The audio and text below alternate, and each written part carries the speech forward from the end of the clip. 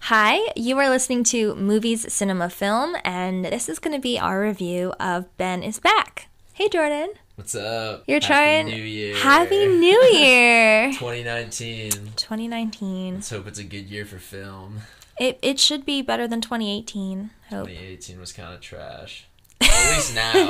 Like, end of 2018 was kind of trash. It was disappointing because all year you're like waiting for the end of the year because it's movie season, and then, yeah, I haven't been that thrilled with most of it. Like, there were good movies earlier in the year that nobody really... Well, I guess people talked about them. Mm-hmm. But they're not really talking about them anymore. Yeah. And those were kind of the better films in the year, I think. Yeah, and 2017 was just so insanely impressive. Like, I feel like my top 5 of 2017, each film would have been easily like my top movie of any other year without question. Or maybe even more than that. Maybe even more than 5. And this year, I'm just not as enthralled by anything. Yeah. I just saw Vice today. I don't know if we're ever going to do a Vice episode now. Well, we should, because then you can, like, get on the mic and rant about how bad it was. I don't want to rant about how bad it was. I just want to rant about issues that I had with the film. Okay. And how it wasn't good. No, I'm going to see it. I'm going to see it. I'm pretty sure our next episode is going to be If Beale Street Can Talk, but... Yeah, we're definitely going to do If Beale Street Can Talk, because I feel like that's the best film that's out right now, and I want to see a film that's actually good. Hopefully it won't be disappointing. I mean, if it's even half as good as Moonlight, I'm fine. Yeah, I've only heard good things about it. Yeah. So last night we had a big party at the amazing, life-changing place for us called Rhino Comedy. It was an intimate New Year's Eve. That's right. It wasn't really a big party. It was called the Gilded Rhino. It was catered by our wonderful executive chef, Heather. We're just gonna, yeah. We should have a segment every podcast where we just talk about how much we love Heather. Yeah, it's tough to put into words on a podcast to a public audience, but Heather's quite wonderful. Welcome to the as usual Heather segment. So, what's it like living with Heather? Are you just always like waiting outside her door, like trying to soak up the awesomeness, or? Like, I kind of just keep to myself because, like, I don't know if she wants my presence. She's like the queen. Like, I kind of speak when spoken to. Right. Because you never know how geniuses feel when you're in their presence. Mm-hmm. I also work in a more professional workplace setting with Heather. Yeah. In 2 ways. In the Princess Cecilia's Magic Castle podcast. Listen to it. And also the Hardware Bar. Exactly. Yeah. Which I'm like her assistant. Sous chef. Yeah. Line cook sous chef. So if you've ever been to Rhino, you have to come. Well, even if you haven't been there, but especially if you're like one of our people that's come by a lot but hasn't come recently, you have to come because we now have food. We have an entire bar. We have a food and beverage license. I'm going to be there every Friday and Saturday night until the end of time. Jordan's given his life for this, so please, as it has Heather. Like, Maria was asking Heather to help me with something that I need help with, and I was like, no, like, I cannot ask any more of this woman. Like, she's already got enough on her plate. But there's everything's so delicious, and I truly don't know how I'm going to not gain weight from it.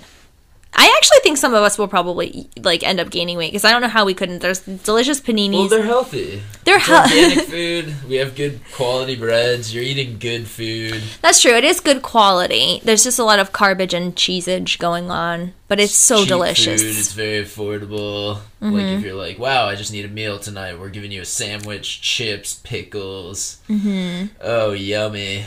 So good. We even have PB&Js if that's what you're down with. Jordan made me a PB&J on Saturday night, and it was heaven. Because it was the secret menu. You could get it pressed. Yeah, that's only on the secret menu. Right. Yeah. I mean, we'll do whatever you can figure out as long as it doesn't ruin our panini maker. So.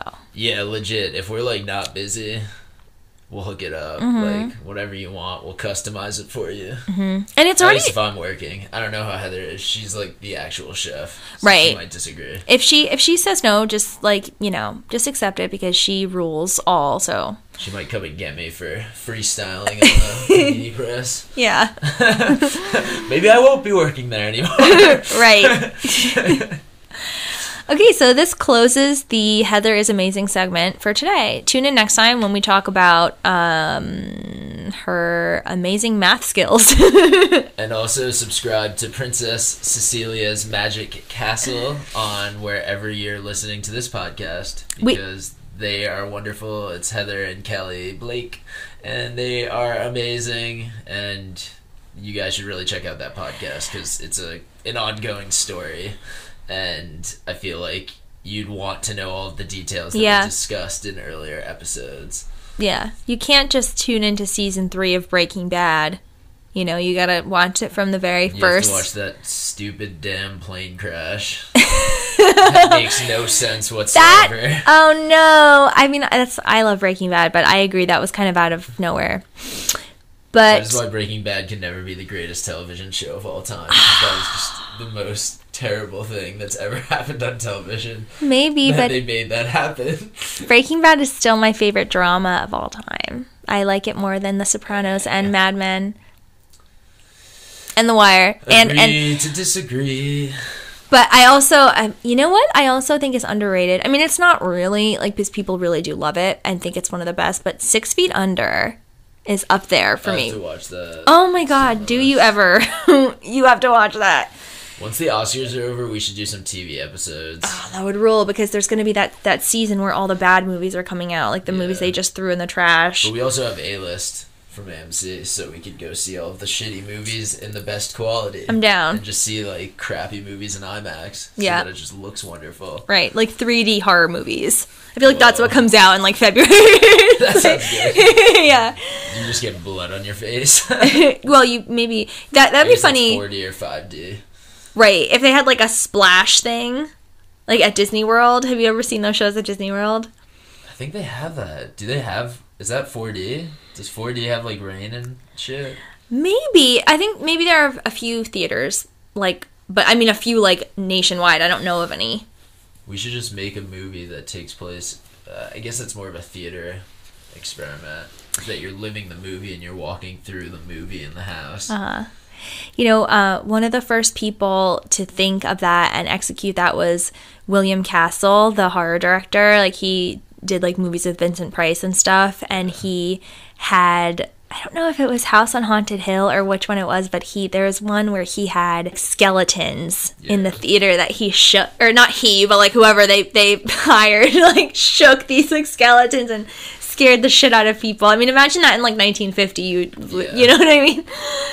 Oh, I love it. Anyway, what was I gonna say? Oh, we were treated to some live Princess Cecilia's Magic Castle last night at the party. Oh, yeah, there's a blanket for it.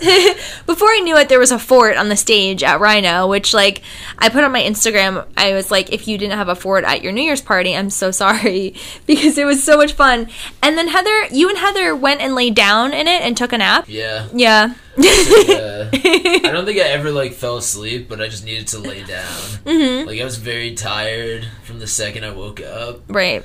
And I had to do laundry, so I couldn't lay down in my bed. And I just wanted that all day, was to just lay down in my bed for, like, 20 minutes or, like, an hour. Yeah.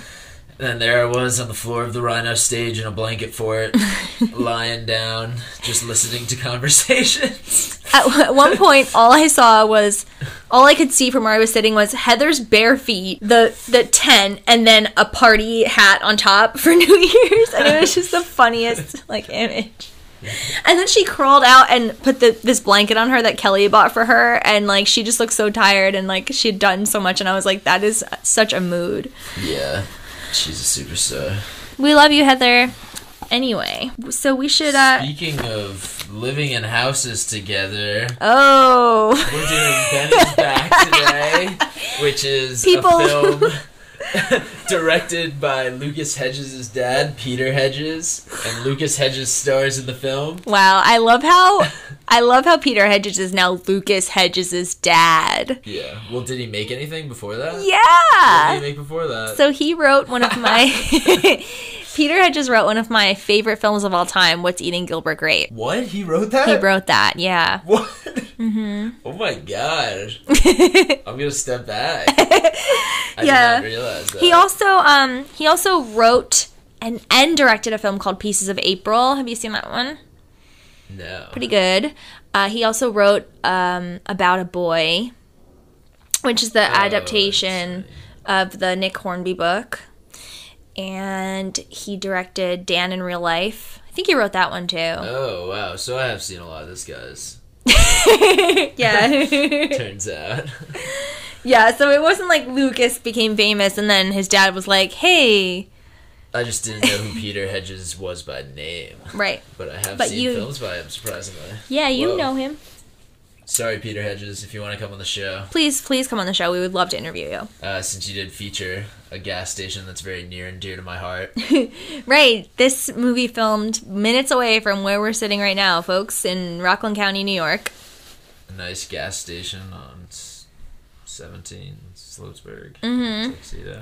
Yeah, and that... Sloatsburg. The diner... What diner? I don't remember the diner, but that's in Sloatsburg as well. Yeah. So... But yeah, that was a father directing his son, so we decided to do, for this week, another film in which family members direct family members. Mm-hmm. Jordan, you go first. Oh. I set myself up for that. Actually, I didn't. I feel like you should have had to go first. Yeah, so if you're new to the podcast, every episode we have a movie that is a new film that's just coming out in theaters, and then we take another movie, each of us, of a similar theme, and we recommend it to you. So it might be something like this, like we're doing family member directing family member, or it might be theme, like we're also going to do mother and son movies. So we each picked one. And wait, we're doing mother and son movies too? Oh, I thought we were doing both. Oh, I thought we were just doing family members directing family members. Oh, I didn't know that. Well, like, yeah, if we want to do like a 6-hour episode. Well, I feel like we did 2, right? I don't think we need to do. Well, we don't need to do 2, done but that in the past once. Right, we did that for Green Book. Yeah. Okay. Well, what do you guys want? Call us. Live tweet in. Yeah. We were kind of like brainstorming, and I don't think we actually made that final decision, but that's okay. Let's just we're here to talk movies, so let's just talk movies. Let's just talk movies. All right, you go. All right, so my family directing family movies that I went with was Good Time. So good. Directed by the Safdie brothers, which this is kind of a technicality, I guess, because they both direct, but only Benny is in it, as the brother of Robert Pattinson, and that film is just a non-stop thriller. Unbelievable where your movie. Heart does not stop beating for the entire film.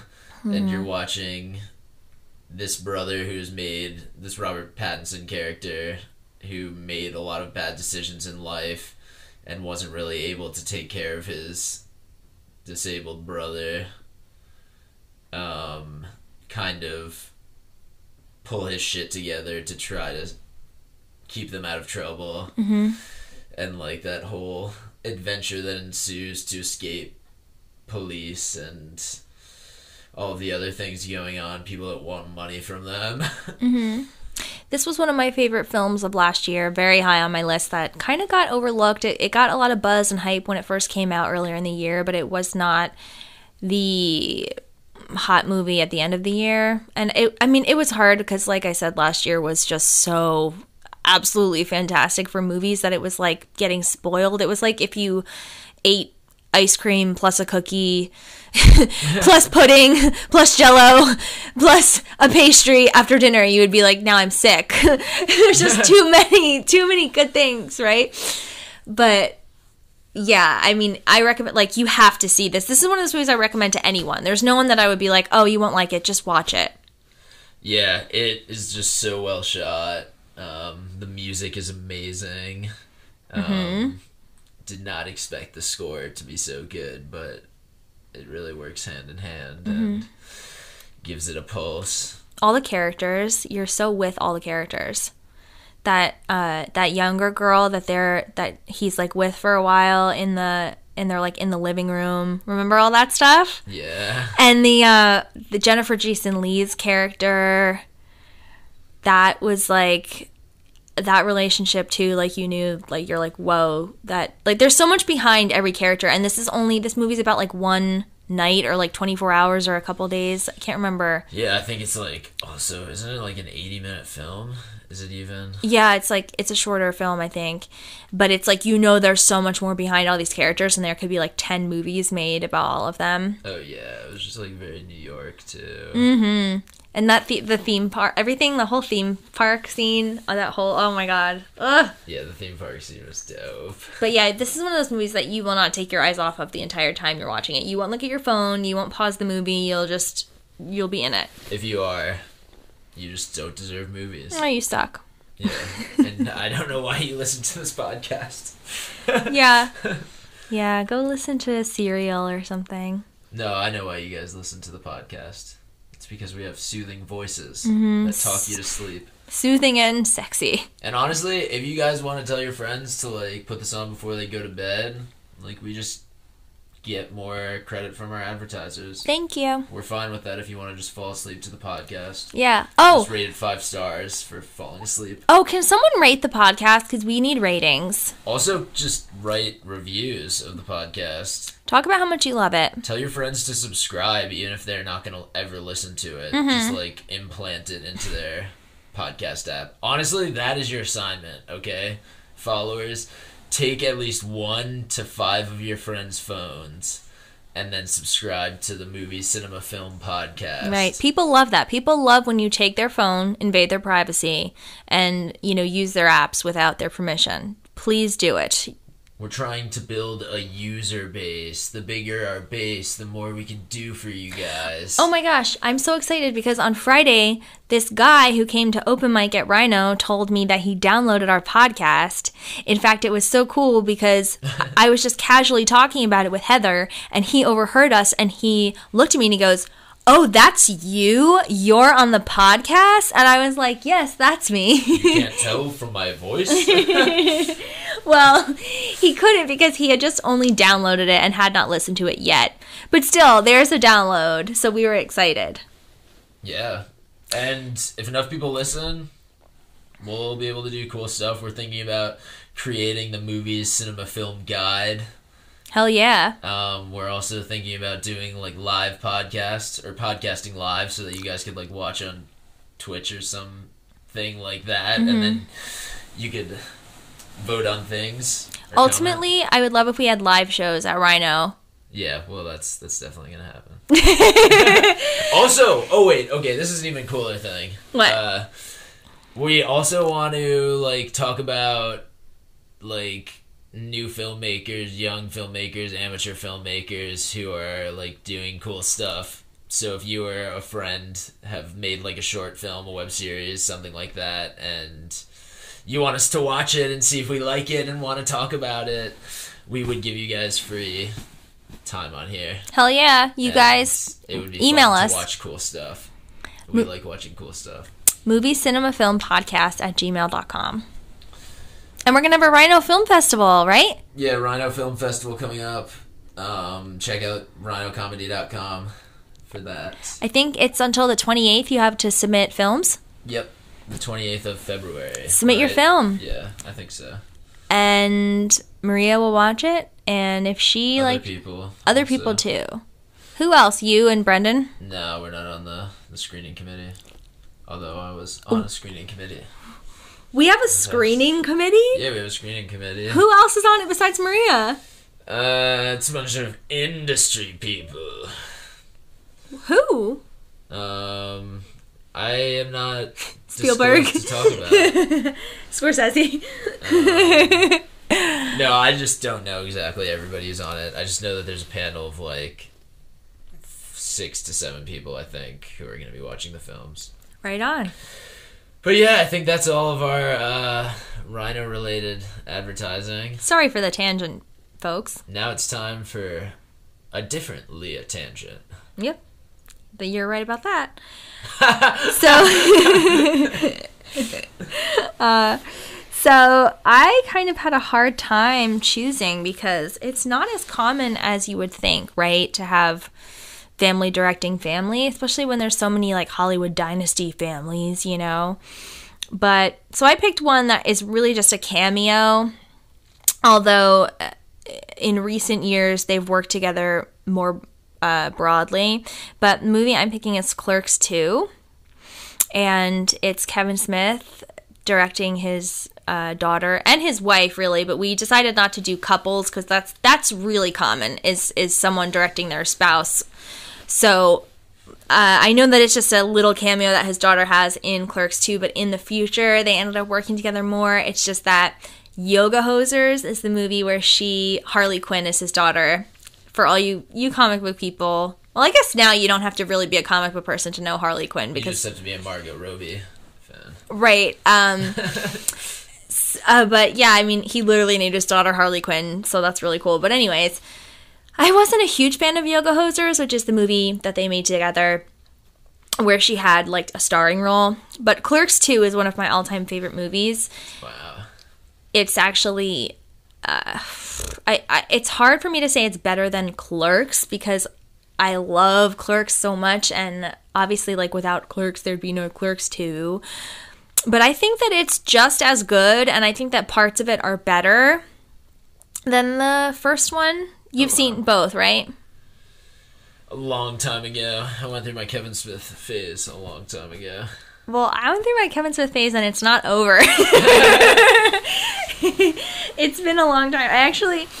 I remember when I first got into Kevin Smith, I was like in the process of moving, and I was like in an uncomfortable like situation, and I was like 17, and I just remember like listening to all of his, he had just he wasn't as big with podcasts as he is now, but he still like had a lot of them out there, and I just would listen to him nonstop. So I kind of feel like when you listen to someone or watch someone a lot during like a formative time, it's like you will always love them. Like I will always like love him so much and feel like he I don't know, it's almost like I feel like I know him, which sounds creepy, but I think a lot of people feel that way with him because he's really candid and he puts all of that into his movies, and I feel like he's actually the perfect person to pick for this like family directing family because he just put all of his friends, and he actually has directed his mom a few times because his mom is that lady, that milk lady in Clerks that's like that like picks through all of the milk, and I think she's in like the very end of the movie. No, in Clerks she's in a bunch of different parts, but yeah. He's that guy that always puts his friends in the movies, and there's like a few people that have not been in any other movies except Kevin Smith movies, you know? Like they're not really actors, they're just Kevin's friends, and I love that. I love Ben Affleck. Right. Yeah, that guy, like I thought he had potential when I saw him in Mallrats and Chasing Amy, and then he ended up in jail, you know? Yeah. We're pulling for you, Ben. We hope you figure out your career. So far, it's been garbage.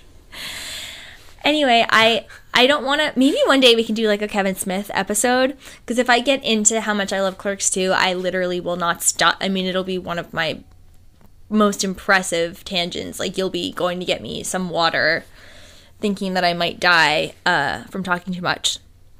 Oh, that's wild. I don't want you to die on the podcast. Yeah. That would be a bad thing for me as a producer if I let somebody die on my podcast. In some ways, I think it's like the perfect movie because it has that raunchy, like, you know, over the top kind of comedy but it also has a lot of heart. I mean, it's the kind of movie that, like, a girl who just likes ooey gooey romantic movies would love, and it's the kind of movie that a guy who hates those kind of movies and only watches, like, bro comedies where everything's gross out humor and dick jokes would also love. Very few movies are both of those things, but this is probably how I came into it. Right, you were like, oh yeah, they're gonna say pussy, awesome. But but that stuff really makes me laugh. Like, I like the ooey gooey romantic stuff, but I also really think that it's a hilarious movie, and I like the way he pushes the envelope, like the whole. I'm not getting into it, but he really does. Like, he deserves more credit, I think, as a comedy director. He's white Spike Lee. Okay.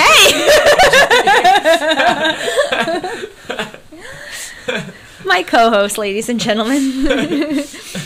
Yeah. So Clerks 2, highly, highly, highly recommended. If you're on the younger side, you might not have gotten into Kevin Smith since his movies aren't what they used to be. And I say that with so much love because I'm so proud of him for, like, doing whatever the hell he wants. He does not write movies for anyone except himself and his friends. He makes the movies he wants to make, and to be able to get to a point in life where you're not answering to anyone and you're just doing your own creative thing, that is amazing.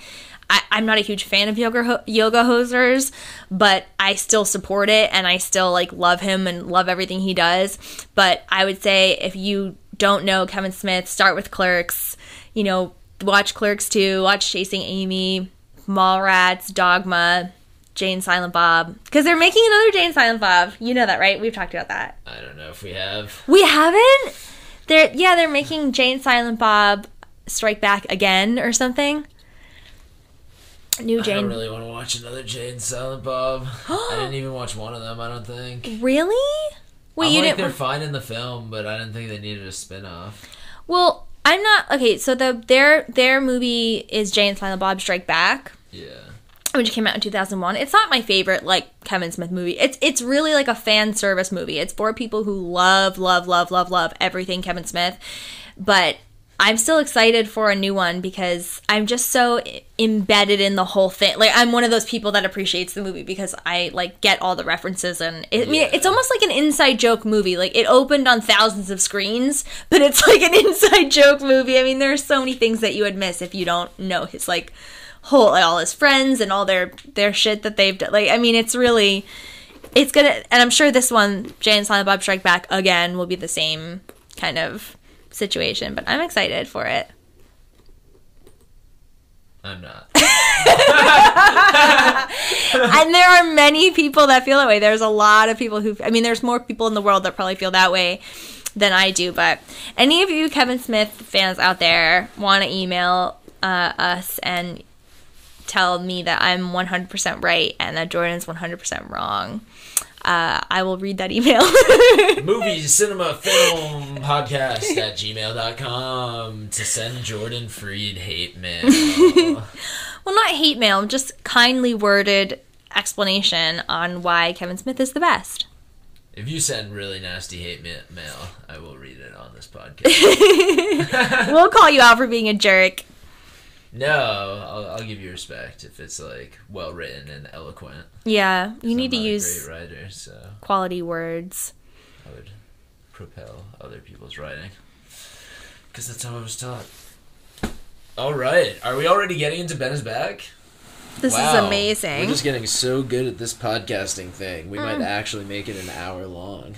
No way. Is that possible? I don't know. No, I'm sure we're going to get into some crazy discussions. I'm not going to promise anything regarding time. Do you need a break, or do you want to keep flowing and going? I'm sorry. Is that something that should be cut out? Flowing and going? No, I'm really excited to flow and go. Oh, so how did you come to this movie, Ben is Back?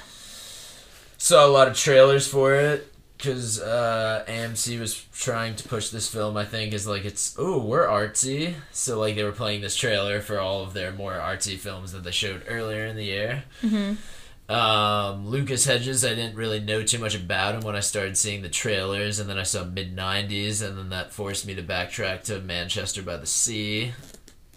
And I guess I had seen him in Lady Bird and 3 Billboards.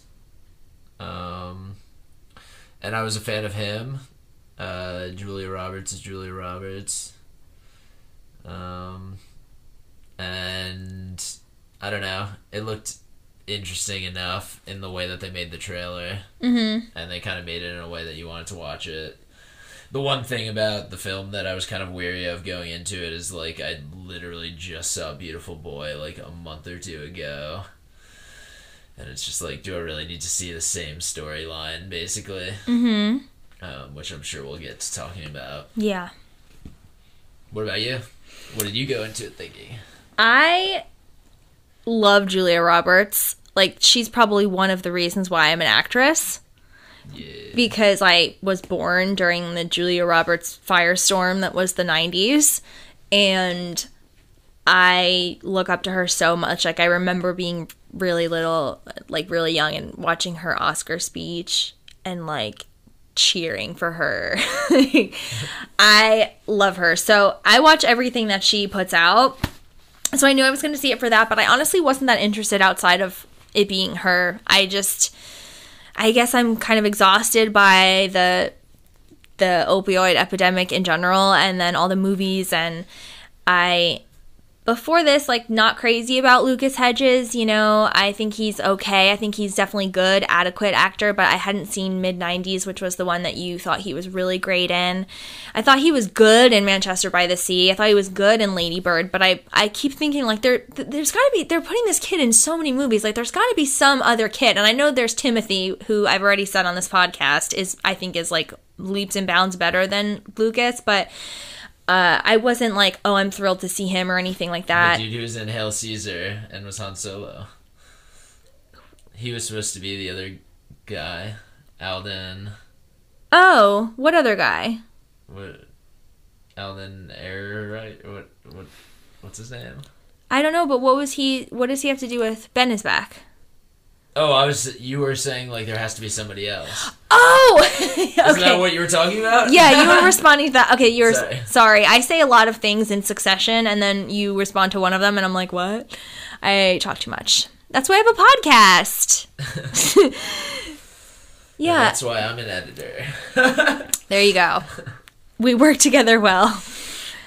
So yeah, I wasn't that into it, but I thought, you know, I'm going to see this because it's Julia Roberts, and I ended up liking it a lot more than I expected to. And for all you Lucas Hedges fans out there that are, like, wanting to kill me, I found this to be his best performance, and I was actually very impressed by him for the first time. I thought, wow, he is great in this. So I'm finally on the train. He's still not better than Timothy, okay, but, like, no one is. I think this was better than Beautiful Boy. It was better than Beautiful Boy, yes. Yes, it was. But I still prefer Timothy. I feel like the direction was better in this. Yeah. Which probably allowed for Lucas Hedges to seem better than Timothy.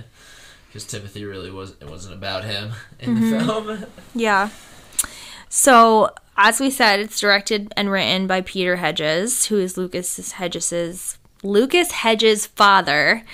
And also, it showed how you could show both of their stories, and you don't have to pick one. That's true. That's true. That's why this worked, is because you saw the Julia Roberts parts, and you saw the Lucas Hedges parts, and, like, saw how they were dealing with it separately. Right. Yeah, The Beautiful Boy was too focused on Steve Carell's perspective, whereas I was more interested in the experience of Timothy's character. But in this one, you do see both perspectives, but I thought this was a much more compelling, like, even if it had just focused on the mother, this, like, maternal desperation that she showed, and this total, like, takeover of her life. Like, she's not even expecting him to come home, and then he comes home. Where this is the non-spoiler part, by the way, so we're not going to get too deep into the plot. Yeah. But, you know, this is in the trailer. That was, like, the first trailer that came out, is just, you know, them driving home, he's there, she gets out of the car, she's crying, she's hugging him, oh my god. So the basis of it is that he is an opioid addict, which kills, opioids kill 115 people per day in the United States alone. Also, this film does a really good job of, like, constantly making you think something really bad is going to happen. Yes, you're definitely on the edge of your seat, and you don't know. That was what was great, is you don't know when it's going to happen. From the beginning, I felt like I kept saying to myself, oh, he's going to OD again, or he's going to relapse again, for sure. He's going to relapse again, but you don't know when. Exactly. It was almost like a horror movie where you're like, okay, I know someone's gonna die. Is it gonna be right now? Oh no, that was just a fake out or whatever. And then it keeps going and going, and then it hits. You know. It was almost like being an addict. I bet. Like this idea that you keep like holding it off and like feeling like, okay, is this gonna be the moment where I relapse? Is this gonna be the moment I relapse? Is this gonna be the moment I relapse? Is this gonna be the moment I relapse? And just constantly having that on your mind that you might. Fall off what you've worked for and worked to fix. I'm actually really happy you said that because I want to read a review that I found that... I'm reading somebody else's review, but we're the reviewer. It really, it actually almost made me, a little choked up. So I found this on Letterboxd, and this movie's getting some divisive... I thought it would just be in the middle, but it's getting a lot of people that hate it and are giving it 1 star or a half star. And I guess this person was responding to that. So he said, if you truly believe that this film is ridiculous or dumb or goofy, even if you struggled with addiction yourself, then speaking frankly, you're not being very helpful to or supportive of other drug addicts, because for some of us, this is our genuine story. Everybody struggles with disease in disparate ways, and I can personally attest from experience and horrible, monstrous memories that nothing portrayed in this film is laughable or ignorant. It's real and raw to the goddamn bone, and it plays out in my mind like a tear-stained dose of deja vu. I'm sorry to everyone that I've ever hurt. I miss you, Dad and Mom. I'm so sorry for everything that I put our family through. I'm so fucking sorry. That's the end of it. And I think that's why it works so much better than Beautiful Boy. Beautiful Boy is just Beautiful Boy was just framed in a way where it was like, wow, look at what you put your parents through. And it's like, well, yeah, obviously Timothée Chalamet's character isn't like, yeah, fuck you, Dad. I'm just doing this to spite you or whatever.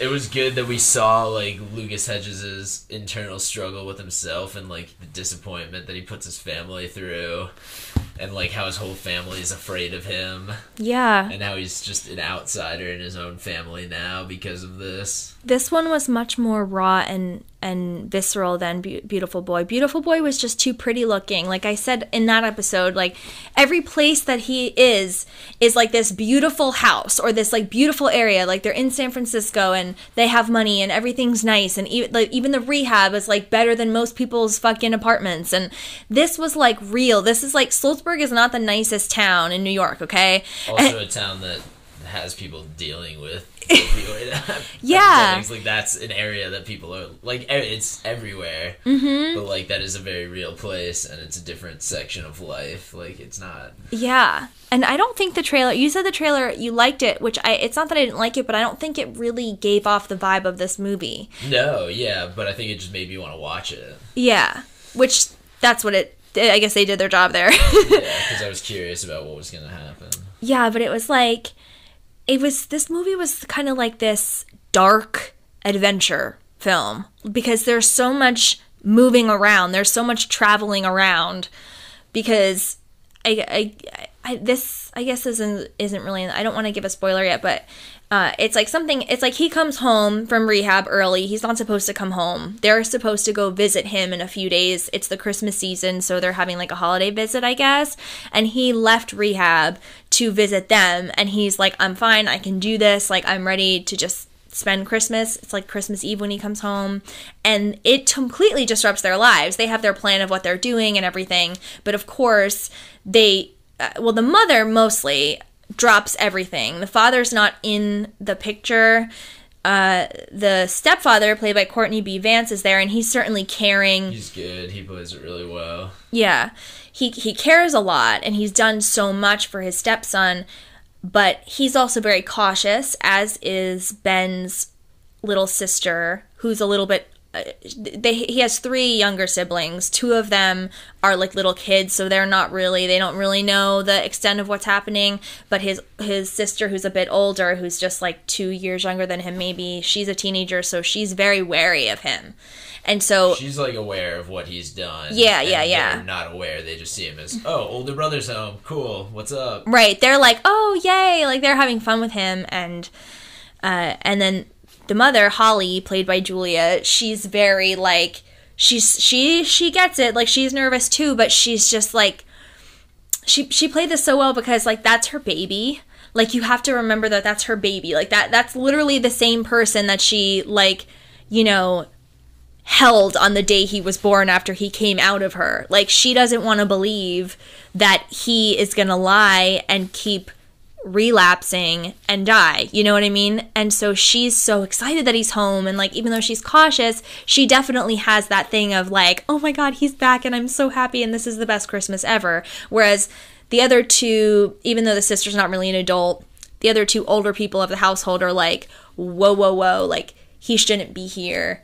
Like, just get him out of here, basically. Yeah. It was also so much better because everybody seemed so much more empowered in this. Like, obviously, there was the main tension that he's an addict and, like, he's having these struggles.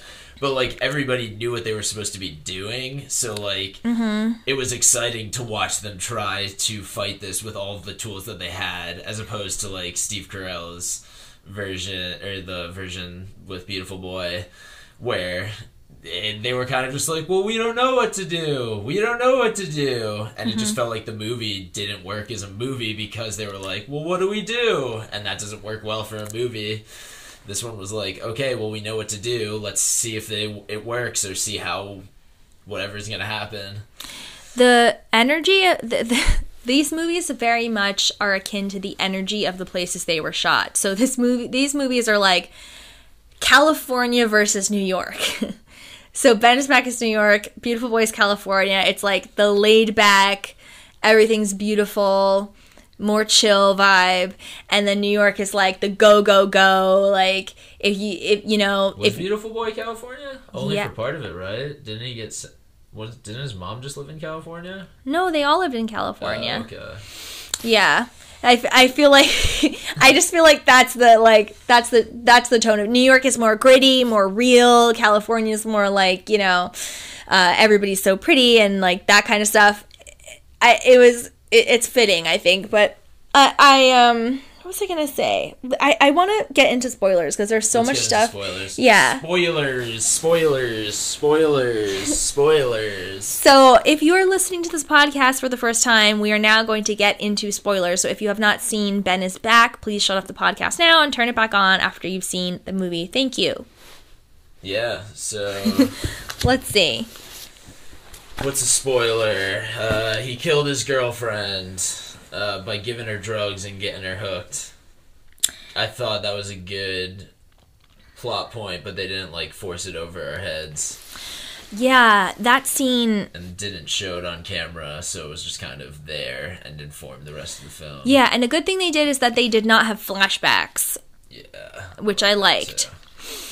So there's this mother in the movie who goes to the same church as them, and that's his girlfriend's mother.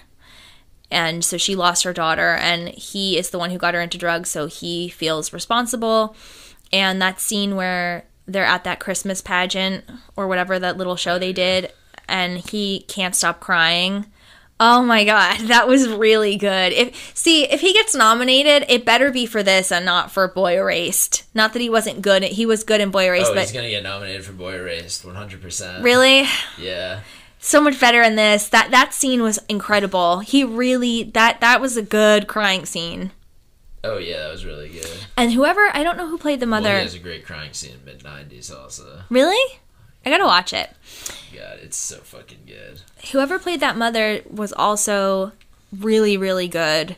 And I love the bond between her and Julia Roberts, like her being a mother who has lost a child to the opioid epidemic, and Julia as a mother who may perhaps be losing her son soon to it, and the other woman knowing that Julia's son is responsible for her daughter's death, but not holding it against their family. Yeah. Like the way that she understood that it was the disease, the addiction, and not him as a person who did this to her.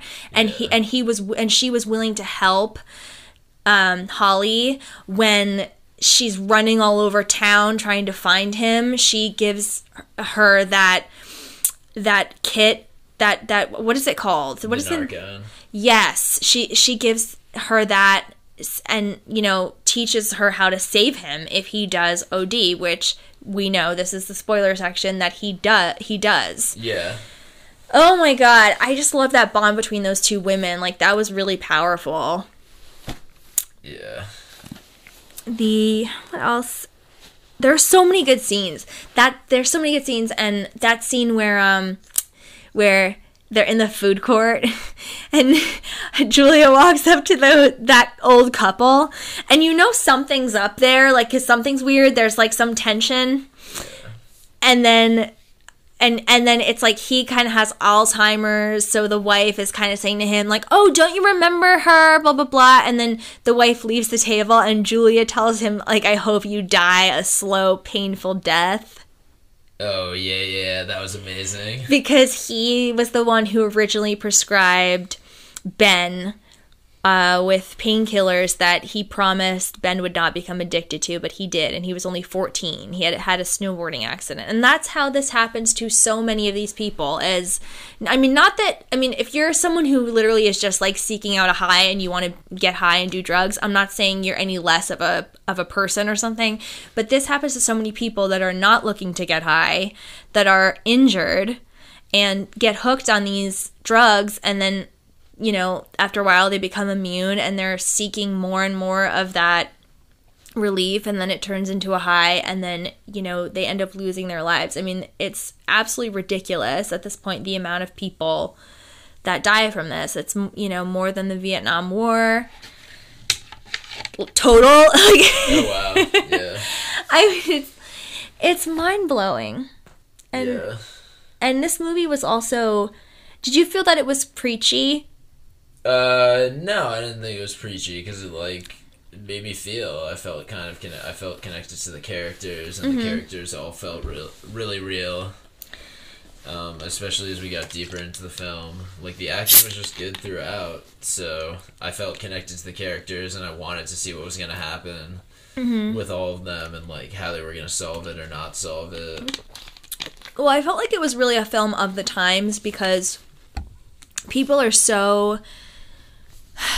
Everybody's like a cop nowadays. Like, everyone polices every movie and actor and musician, and if you say anything wrong or if you don't address something in the exact perfect way, it's like, oh, you're canceled or whatever. And I feel like this movie made an effort to point out things that other movies maybe ignore or skirt over, like when the Courtney B. Vance character, who is black, like they have an interracial family, mentions that if Ben was black, he would be in jail. Yeah. By now, which is absolutely 100% true.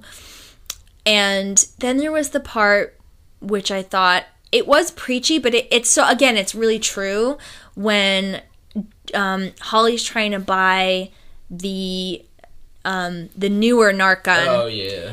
And they're like, we don't have that. We're trying to encourage responsible use of drugs or whatever she said. And Holly gets really mad and yells at her and basically says like, well, if you're not going to sell the thing that's going to save somebody from doing this drug, then don't sell the drug. Yeah. Oh my god. I thought that was intense. Yeah, it was honestly just a tough film to watch.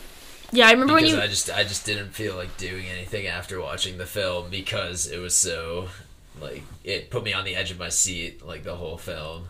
Yeah, that was Friday, right? Yeah, that was Friday. Yeah, I remember you came in and you were, like, not in a great place.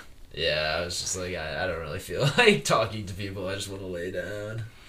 Yeah, it was really grim. And like I said, I knew the whole time. It's like a ticking clock. You know the whole time he's going to relapse. It's just a matter of when. And the way that she was so on top of him, where she was like, I'm going to literally be with you every second. Like, she wouldn't even close the door and let him go to the bathroom. Yeah. That is exactly what sadly, like, I think people should do. It sucks that someone has to live that way, like a baby, where they can't even be left for a second. But it's like, even with her doing that, he still managed to get drugs because he had them hidden. Yeah. And actually, that scene, when they go to AA, yeah, I actually really enjoyed that whole sequence. But that girl comes up to him, yeah, and says that she wants to get high one last time before she quits, but she's not going to. And then she says, like, unless you want to do it, like, unless I could do it with you. And she's like kind of flirting with him too, and says that he's hot and stuff. Yeah. And when she said that, when she said unless you want to, the audience that I was in literally like groaned. Like, there was like a verbal reaction from several people. Oh wow. Yeah. Cause this movie, like, really hooks you. Like, everybody was so like, oh no, please don't. And you could see him, like, the acting is so good between him and Julia. Like, you can see him, like he wants to. That's the thing with some of these people. They really want to get better, and he wants to so bad. He's like holding on, and you just, he gets that little bit of temptation in the attic, which we don't actually know that he got the drugs from there at that point. He totally tricked his sister, because he had taken them already, and then he said, oh, can you just check and see if there's any in here? Yeah. Like, he was already so deceitful.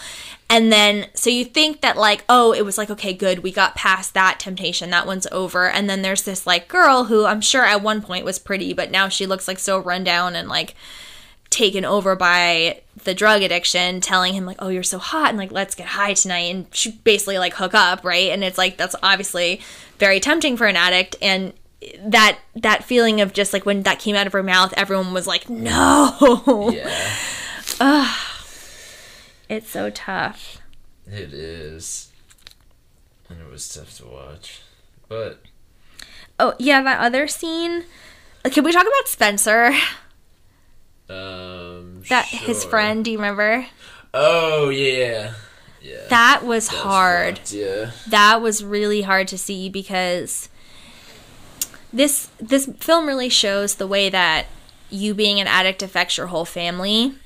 And, you know, the way that the stepfather and Ben were not that close, but he actually had, like, Holly, like, says to him at one point, you know, like, we had to take a second mortgage out on the house, and that's his money.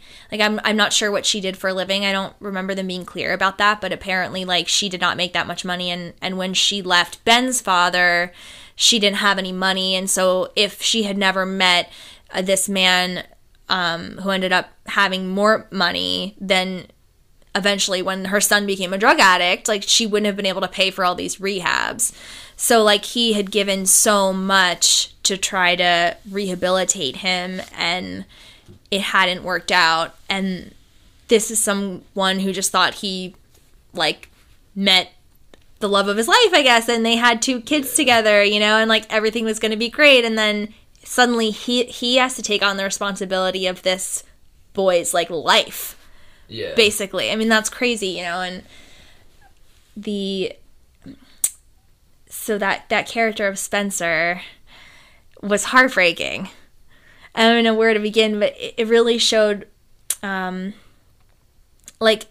again, her acting is just so good. When she sees him and she realizes who he is. Yeah.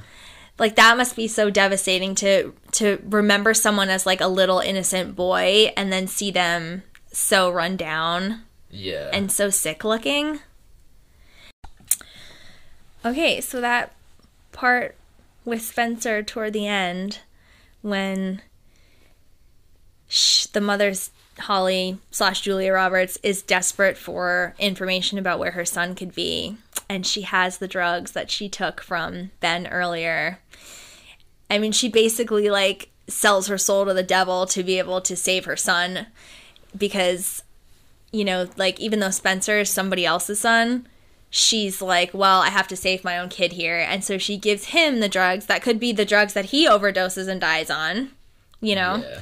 Like, it's not her fault, I'm sure most of us would do the same thing in that situation if we had to save the person we love the most in the world, you know, but it was just, that was a really, really, really tough thing for me to see. I was like, oh my God. Yeah. Also, yeah, it was more just like, he was so broke and desperate for something, and she knew that she had something, at least, that she could give him. Yeah. Because, like, also, he was probably just having withdrawals and stuff, also. Which felt like it was the need there. Yeah. To just get him something quickly. Yeah. Have you seen Riding in Cars with Boys? No. So, this is an amazing movie. Is that the Jerry Seinfeld show? No. Comedians in cars getting coffee. So this is a movie starring Drew Barrymore. It's a true story, directed by Penny Marshall, R.I.P. And it's like a very sprawling like life story about someone, but part of it is she gets married very young to someone who gets her pregnant. And she loves him, but, you know, he wasn't the guy she would have picked if she had her choice, right? And he eventually gets into drugs, and he ends up a heroin addict, and he is having withdrawal, and she's taking care of him, and it's the whole thing. They really show everything where, you know, he's screaming because he can't take the pain. He's, like, vomiting. He can't do anything except scream in pain and throw up. And then he ends up escaping and getting drugs, and she has no idea where he is, and he comes home and he says, I'm not getting high anymore. Like, I just need a little bit of heroin and I'll be fine. Like, I can just do it and not do enough to get high, just enough to be myself, and I'll just keep doing that, and then we'll be fine. Like, that's all I have to do. Like, I just need you to be okay with that. And she's like, are you insane? Like, no. But that's basically what it becomes for these people, is it's not fun anymore. It's what they have to do to survive. It's what they have to do to even be able to, like, walk around and be a person. And that it happens to a lot of people. Like, I know someone who takes opioids legitimately for an injury, and sometimes it's hard for him to get his medication because of all the abuse of opioids. So like, they're constantly having to review his case over and over again and confirm that he's not abusing them, and he genuinely isn't. But sometimes, like, it takes a day or something for them to, like, process it, and then he has to, like, take his pills less frequently so that he can spread them out, and he gets sick immediately and can't go to work and can't do anything because, like, that is how severe the addiction is. And you really see that there with Spencer, where I don't remember what she says to him, but then he says, like, it's not a high anymore, like, I just need it. Yeah.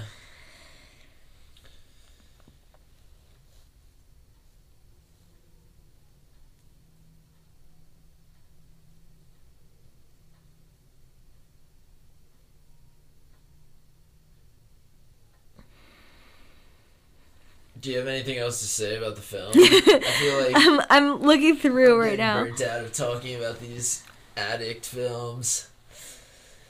I'm excited for. Well, I guess Beale Street's not going to be a happier film necessarily. I don't know. Maybe it has a happy ending. I don't know how it ends, but it's definitely not totally happy subject matter. Well, let's talk about when he overdoses. That whole sequence of him, like, getting the dog back.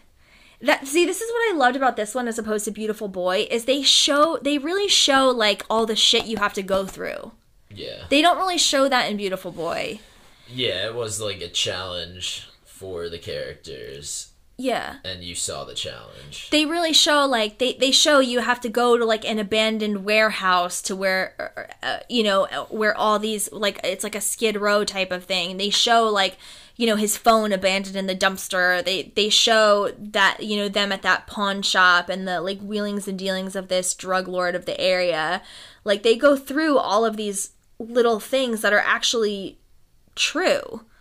Like that, and he gets the dog back, and he writes that that note and just leaves the car. Like, there's nothing, it's just so devastating. Like, there's nothing more important than him getting high in that moment. Like, he's just gonna, you know, the way that he prepared for it and everything. What did you think of the ending? I like the ending. Yeah, I think it was appropriate. Overall, the film satisfied me. Yeah. You know, it's not something I'm in a rush to watch again, or necessarily was a film that I wanted to watch in the first place. But it was good, and I thought they did what they could with it. It wasn't like the greatest addiction film ever, but it was definitely good, and I am glad that I watched it, and it was higher quality than some other films about beautiful boys. Yeah. We like kind of goofy looking boys. That's the name of this film, Goofy Looking Boys. Yeah. I liked the ending because like, he's just in this random, like, barn. Yeah. Like, he just got high at this random person's house. Like, he didn't even, you know, and that final scene of her crying over him and waiting for him to wake up, and then he takes one breath, and then basically the movie ends. I thought it was good because it was like, it wasn't a happy ending by any means, but it was, okay, he's not dead, so maybe he has another chance. Maybe he has one more chance, whereas that other girl, whose death he feels responsible for, and in many ways responsible for, she did not get another chance, but he did, and he got another chance because of that woman. Also, I feel like the whole point of the film is like, to people looking from the outside, it's like, oh, this guy's addicted to drugs. Oh wow, he relapsed again. Wow. And it's like, this is the struggle that happens in between getting clean and your relapses. It's like a constant fight, and it's constantly having people think that you're going to relapse, and you trying to fight that urge to relapse. And he's succumbed to it eventually. And yeah, that the difference between, like, the beginning of the movie when she drug tests him, and he's just totally like, yeah, of course I'll take a drug test. Like, no problem. Like, there's nothing going on. And then, you know, less than 24 hours, 12 hours later, he is not in such a good spot. Anyway, I guess we should end this by saying, if you're struggling with drug addiction, please contact someone and get help. Yes, there are plenty of resources. Please use Google so that we don't have to look it up, but we can look it up and put it in our whatever description. Yeah, there is hope. And if you are not addicted to drugs, please have empathy for people that are, and don't judge them too harshly. Yeah, like, if you're doing well, use that extra energy and good vibes that you have to help people who aren't doing that well. Yeah, I feel like have good things going on. I feel like there's a lot of people that are still dismissive toward drug addicts. Like, oh, that would never happen to me. That would never happen to my son. That would never happen to my daughter. Like, they're just like low class or something. Like oh, that's those people. Like, they separate them, and it's like, when you look at the numbers of people that have died from, and this is just the number that I mentioned was just opioid addiction. This doesn't even count all the other things that you can be addicted to. It's like, this is not some low part of society that's sectioned off. This is like mountains and mountains of humanity being erased, because I probably shouldn't have used erased the word erased because of boy erased. But no, this is thousands. Different issue. Right. This is thousands upon thousands of people. What did I write down? In 2016, 42,249 deaths. So this is not some small group of people that are less than people that haven't been afflicted. These are just people, and it's really awful. And I saw this movie on Christmas.